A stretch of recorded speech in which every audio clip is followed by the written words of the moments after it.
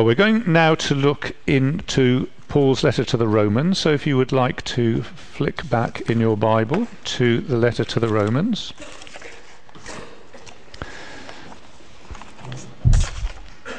And if you've been coming along to the church for a little while, you'll know that we've been going through Paul's letter to the Romans, and when we took a break over the summer, and so now summer's no longer here, so we're coming back to Romans after quite a break. And what I thought we ought to do is a revision of where we've got to so far, and we are sort of halfway through Romans chapter 8. So what I thought would be useful would be to do a revision of from the beginning right up to Romans chapter 8. And then, having committed myself to do that, I realise this is almost impossible. So I'm going to ask Chris to pray before we come to look at God's Word.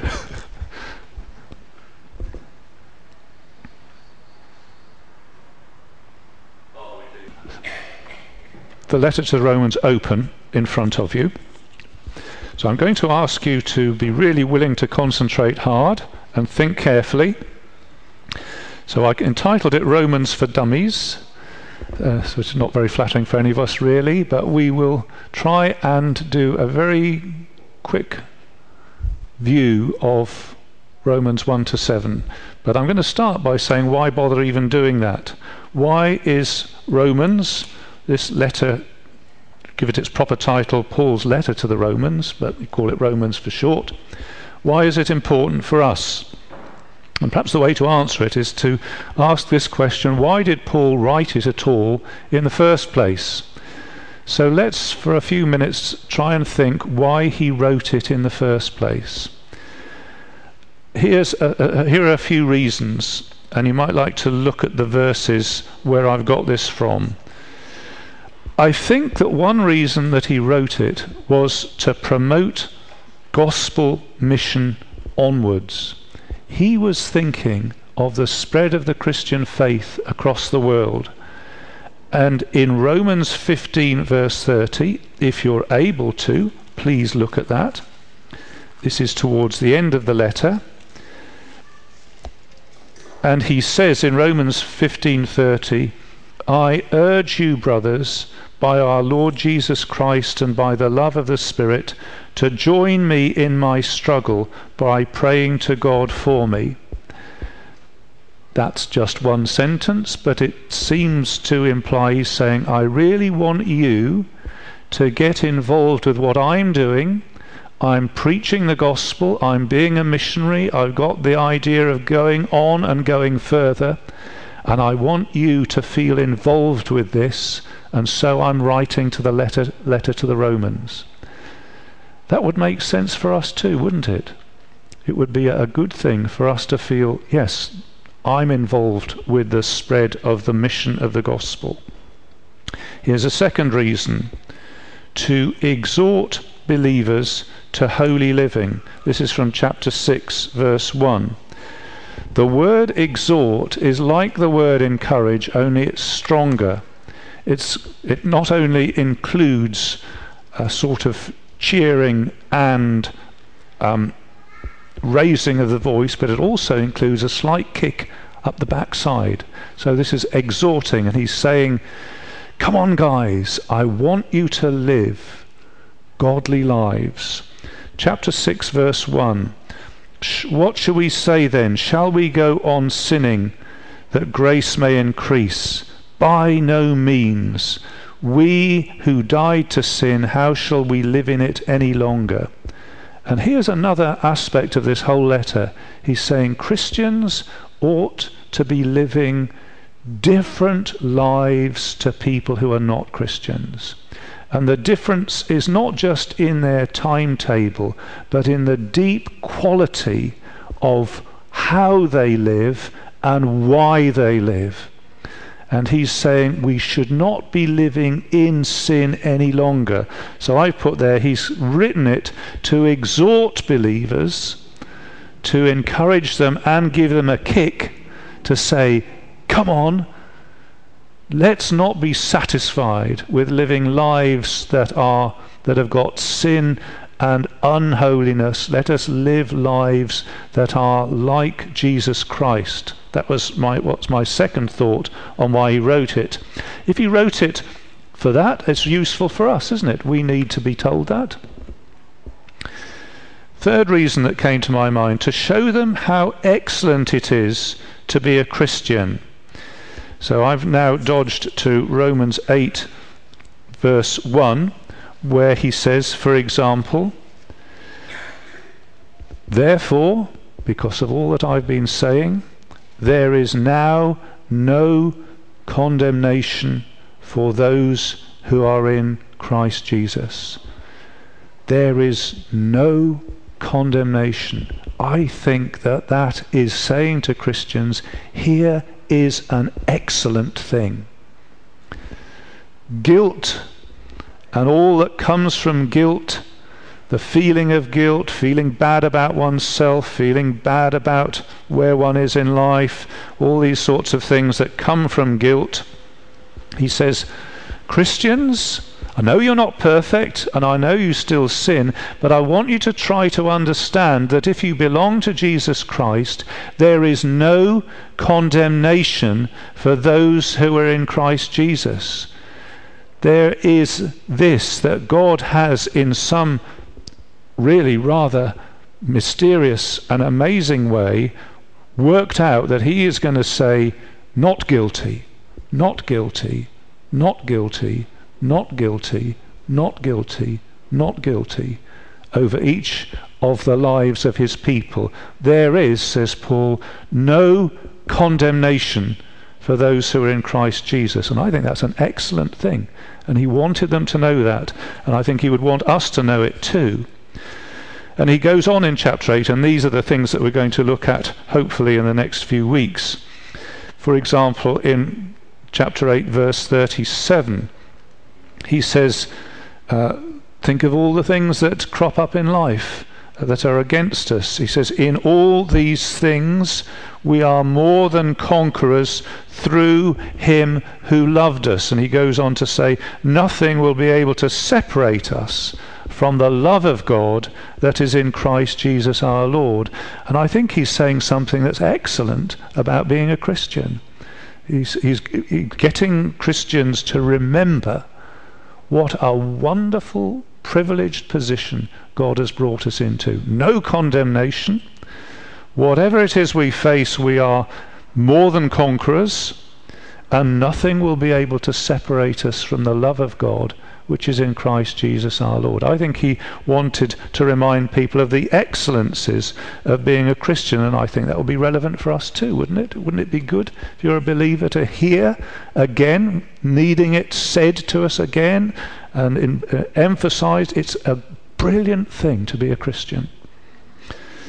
Another point, to explain to them how Jews and Gentiles, that would include everybody, Jews and Gentiles, but for them Jews and Gentiles, can live together as a community, as the Bible says. Now I've tried to squeeze a lot into a sentence there, but this is one of the things that he is in the back of his mind all the way through Romans. We've got Jews and we've got Gentiles. And the Jews are Jews because of what?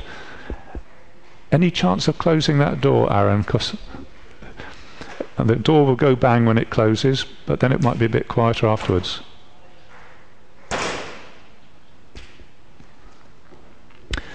The Jews might be feeling, well, the Bible tells us to be Jews, and that means not mixing with the Gentiles. And the Gentiles are saying, well, we've become Christians, so those Jews are all behind the times, and there would be a lot of scope for friction. But what Paul spends a lot of time saying is the Bible tells Jews to become Christians and Christians to accept Jews and to live together as one community. For example, in chapter 14 verse 1 he says, accept him whose faith is weak without passing judgment on disputable matters. And without going into a lot of detail, I think that sentence is part of this whole thing of how his readers could live together as a community despite huge barriers of culture and background, those huge barriers between them. And it seems to me that if Paul could write to those people and say, God has taken away the barriers for you to live together, and that's the biggest barrier of all, because it's a barrier that God put there between Jew and Gentile, then all the more, whatever trifling differences we might feel in class or background or upbringing, they're trivial compared with those differences, and Paul is arguing for the community and the unity of the churches. Accept one another, build one another up, love one another, pray for one another, work together with one another. So I think the unity of the church is one of the things he's writing about, and we need that too, don't we? The time to preach about the unity of the church is when things are going well. By the time people have split off, it's a bit too late to be thinking about the unity of the church. So here is another reason why he writes. And let me suggest one more, which is to give them insight to think and live in a transformed way. There's a famous couple of verses in Romans chapter 12, verses 1 and 2, which says, "Therefore I urge you, brothers, in view of God's mercy, to offer your bodies as living sacrifices, holy and pleasing to God. This is your spiritual act of worship. Do not be conformed any longer to the pattern of this world, but be transformed by the renewing of your mind. Then you will be able to test and approve what God's will is, his good, pleasing and perfect will." And I'm just picking out from there the transformation of the mind, or the transformation by the renewing of your mind. He wants them to understand so that they can think, so that they can live in a transformed way. And you might say, well, that's a lot of trouble to go to. Why can't he just tell them what to do? And apparently Paul thinks that it's a much deeper business than that we need to learn to think in a different way, and that's how we shall be able to live in a different way. Perhaps that's why the letter to the Romans is so long and so difficult, because he's really getting us to think. Well, those are my thoughts about why Paul wrote it, and if you agree with those, I think you will see some reasons why it's worth us reading it, because they all apply to us, don't they? I think so anyway. So let me try and do this whistle-stop quick overview, starting at Romans chapter 1. What has he been saying? I would like to try and focus these on a number of people that he mentions. So first of all, let's think about what he says about God. So this is Romans in 25 minutes or something like that. What does he say about God? He starts off with God. Romans chapter 1. If you have it open, your eye might flick around in that and you'll see verse 16, the power of God, and verse 18, the wrath of God, and verse 21, knowing God, and verse 24, God gave them over, and then verse 25, the truth of God and the Creator, and so on. And I would like to summarize that and say, he is saying God is our maker, God is the God of glory and power. And the human problem is that though we know these things in some real way, we reject what we know, we neglect what we know, and we abuse what we know. Paul says in verse 18, the wrath of God is being revealed from heaven against all the godlessness and wickedness of men who suppress the truth by their wickedness, since what may be known about God is plain to them, because God has made it plain to them. For from the creation of the world, God's invisible qualities, his eternal power and divine nature have been clearly seen, being understood from what has been made, so that men are without excuse. For although they knew God, they neither glorified him as God, nor gave thanks to him, but their thinking became futile, and their foolish hearts were darkened. And Paul is saying, here is the fundamental problem of the human race. It's not saying that the fundamental problem of the human race is that they are rude to one another, or that they steal from one another, or they lie to one another. He's saying the fundamental problem is how they relate to God. And what God, who God is, what he is like, is abundantly clear, but people neglect God.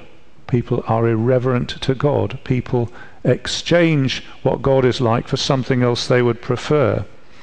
And they deny him and don't glorify him and nor give thanks to him. So I've got a little picture which comes from what Tim was saying on Friday.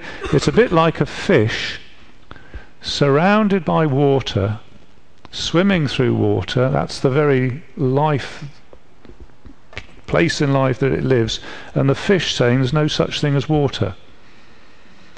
And maybe that picture will stick in your mind, but that's sort of the idea he has about humanity, that God gives everything and surrounds us with his presence, and yet humanity says no such thing as God, or what God is really like is like this elephant, or God is really like this, or whatever.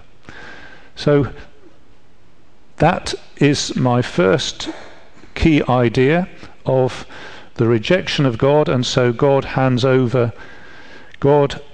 hands humanity over. God hands over to sin and to wrath. God gave them over to the sinful desires of their hearts, to sexual impurity for the degrading of their bodies with one another. And chapter 2 verse 5 talks about storing up wrath against yourself for the day of God's wrath, when his righteous judgment will be revealed. First key point then is God, whom humanity has rejected. And God says, well, if you don't want me, I'm going to step back from you, and I'm going to leave you in your plight. I'm going to leave you in your pickle of sin, and one day I will come and judge you. I could ask you where you stand on that. I could ask you whether you say, not convinced, or whether you say, other people might do that, I don't do that, I've never done that. Or whether you might say, well, actually, that's exactly where I would be if it weren't for the Lord. That's how I have been. I've lived my life as if God never existed, and I'm sorry that I've done so. Let's move on through to chapter 3, and the next key idea is Christ crucified. So he actually spends quite a lot of time explaining sin and the alienation of humanity from God, and all that means, and how widespread it is, and what the effects are. And he ends up saying, everybody's in this pickle. So what's the solution? And the solution, he says, is in chapter 3, verses 21 to 26. How can people be right with God? Well, now there is an answer.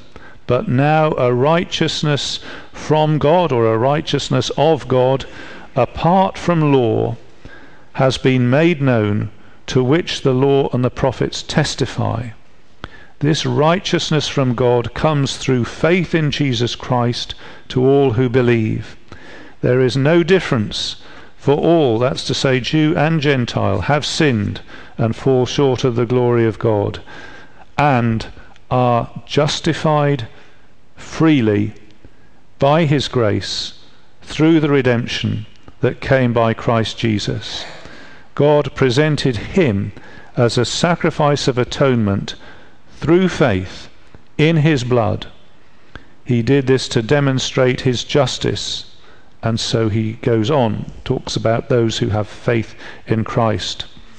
So he says an awful lot in that paragraph. It's very difficult to re-say it in just 5 minutes or so, but he says, before there was something and now there's something else. Well, before there was the testimony of the law and the prophets. So that's the Old Testament, saying that the Old Testament spoke about something which was yet to come.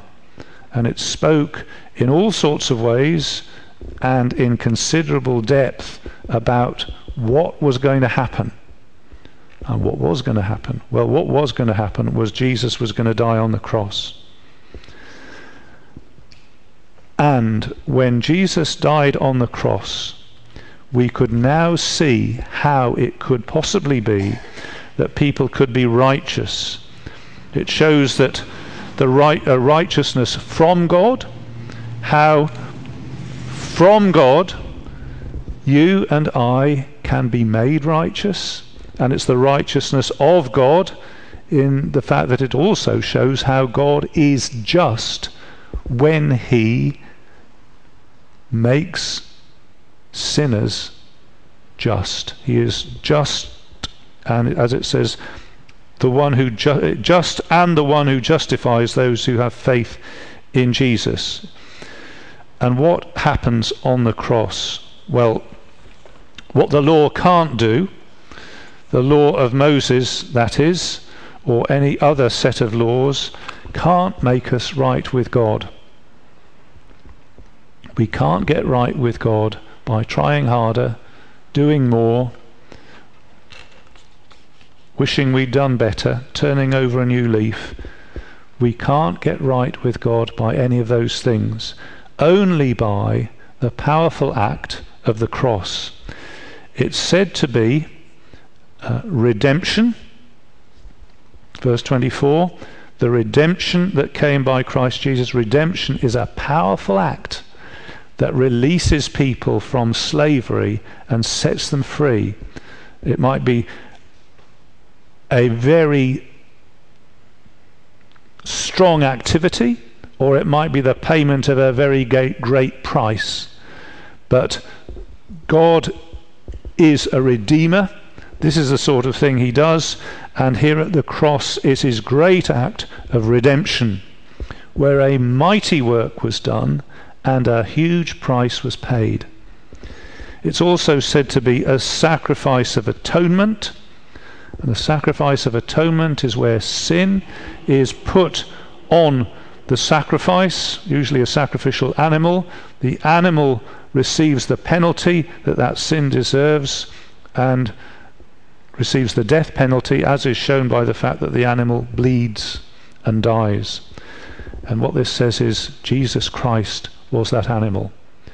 Jesus Christ died on the cross as an act of redemption and as a sacrifice of atonement, and it was in his blood. So Jesus died on the cross for our salvation.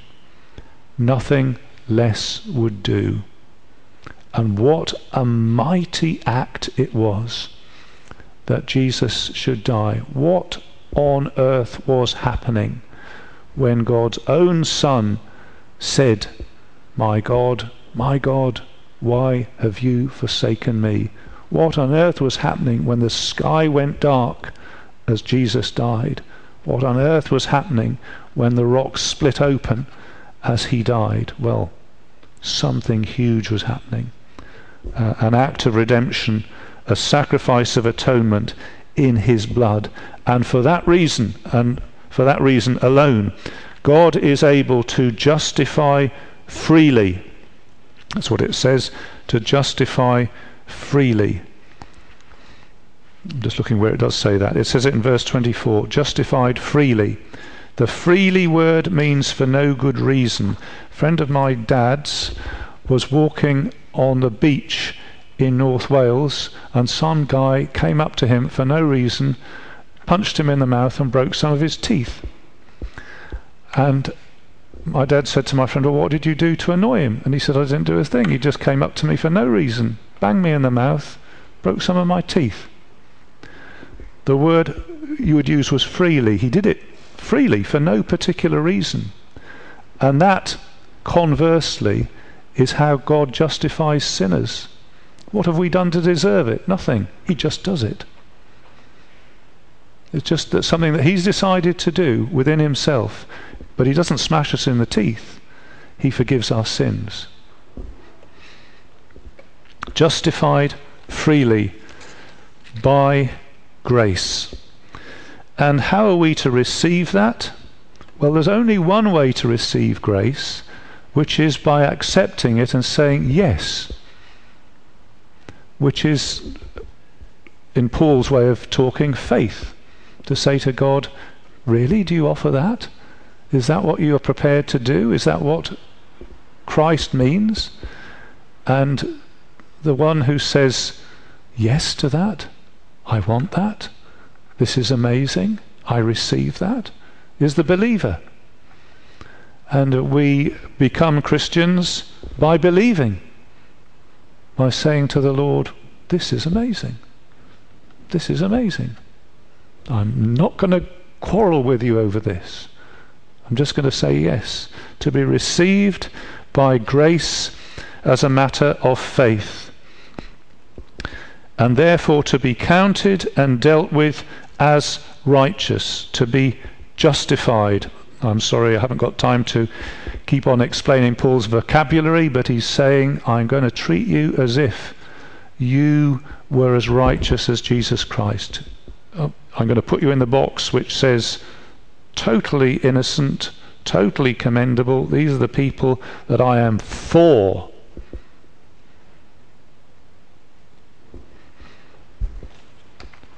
So we stopped off there in chapter 3. Let's go on into chapter 4. Chapter 4, so I've talked about God, we've talked about Christ, and let's talk in chapter 4 about Abraham.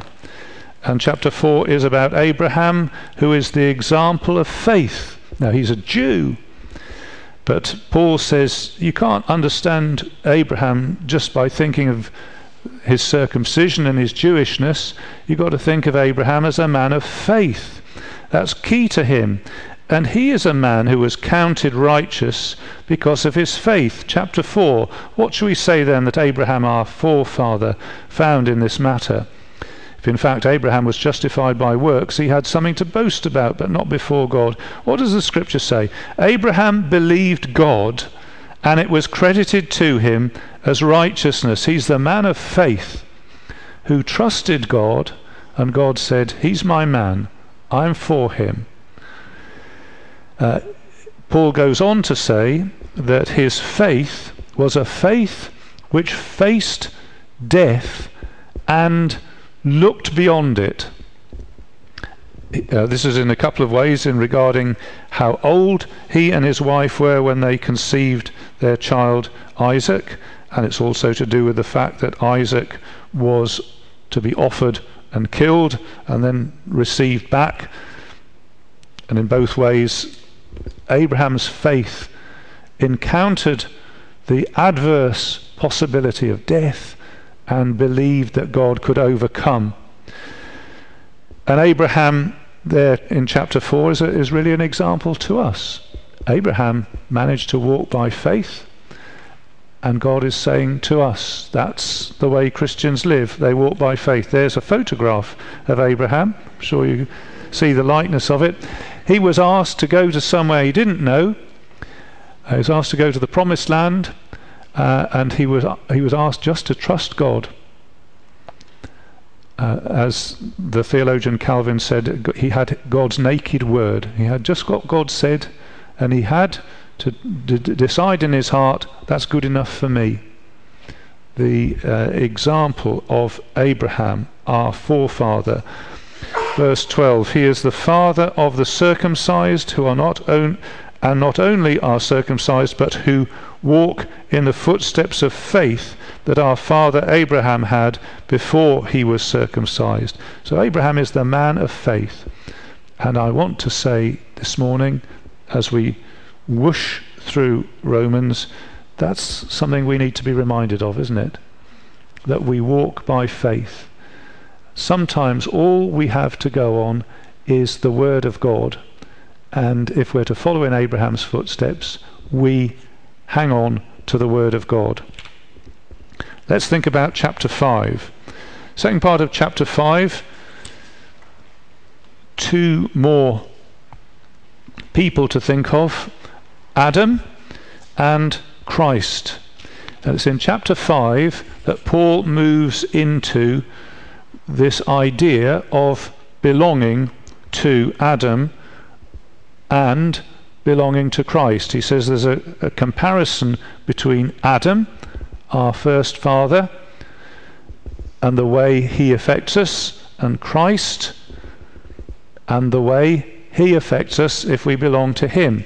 And you might remember I gave the example of bubble wrap versus the tree. If you want to kill a tree, which apparently our next door neighbours did a while ago because there's a tree of ivy going up the wall, and it was this huge thing, and one day we woke up and found it all died. And what had happened was that our neighbour had just cut something, one axe at the bottom there, and the whole thing died. So that one axe affected the whole thing.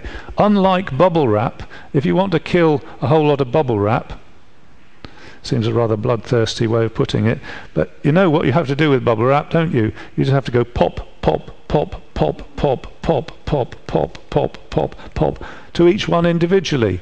So you've got to do it lots and lots of times, 1,000 pops. And Paul is saying that the way God deals with the human race is not like bubble wrap, but like the tree. And Adam killed us all by his one act, not one axe, but one act of disobedience, and that killed everybody else. We all entered sin and death. And Christ, in a similar way, by one act of righteousness on the cross, changes everything for the whole tree of people that belong to him. I had another example. So it's not like tennis, but like football. So tennis is an individual sport. That's Roger Federer, and I think that's a very good picture of Federer. If he loses, he loses. If he has a bad game, he has a bad game. If he has a good game, he has a good game. But if you compare with football, you can be a member of the team and you might actually have a lousy game and mess up all the passes that come to you. But if your captain is totally brilliant, he's one of these one-man teams in himself, who scores a hat-trick in the first 45 seconds, I obviously exaggerate, even though you've made such a mess of it, because it's a team thing, and the way it works, if the captain scored, we're all on the winning side. Yeah. And so the way God saves people in this sense is not that each has to earn their own salvation, but Christ, our great captain, has scored this colossal, wonderful goal by dying on the cross for us. And even though we've all messed things up terrifically, we're still on the winning side. It's a thought, isn't it? I know it's an imperfect illustration, but it's something like that. That is quite a thought, isn't it? Because we think about ourselves, we think, well, I've messed this up, I've got this wrong. But we're not to think like that. We're to think, well, it's a team, and Christ has done brilliantly. And he's done it all for us, and we all apparently share in this victory. So when Adam sinned, we all were made sinners, but because of union with Christ, Christ with one act of righteousness on the cross, and we're all counted righteous, and we're all in due course not only counted righteous but made righteous. And in Romans chapter 6, he takes this on into an area which I think most of us find quite difficult to understand. But he says, here's a deep truth, that Christ died. You belong to him. You're in the same tree with him. You're in the same team with him. So in a sense, you died. And something, through union with Christ, something terminated in your life. And he rose, and there's a new life power about Jesus Christ, and that somehow spills over into your life too. There is a new principle of life in you, and I won't stop to try and enlarge on that because I'd take up too much time. Let's go on into the next chapter, which is around chapter 7. So we've talked about God and Christ and Abraham and Adam. And let's now talk a little bit about Moses, or rather the law of Moses.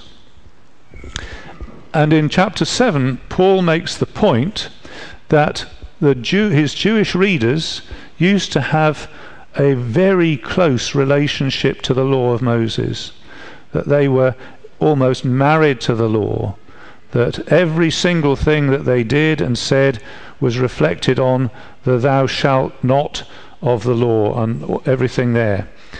And Paul says, do you know that Christ has stepped in and changed the dynamic of this, that the believer is not married to the law but married to Christ. That's what it says in Romans chapter 7, for example, verse 4. So, my brothers, you also died to the law through the body of Christ, that you might belong to another, to him who was raised from the dead, in order that we might bear fruit to God. And there's quite a subtle idea and quite a lot going on there, but I just offer that as something to summarize the new position of the believer. We are married to Christ.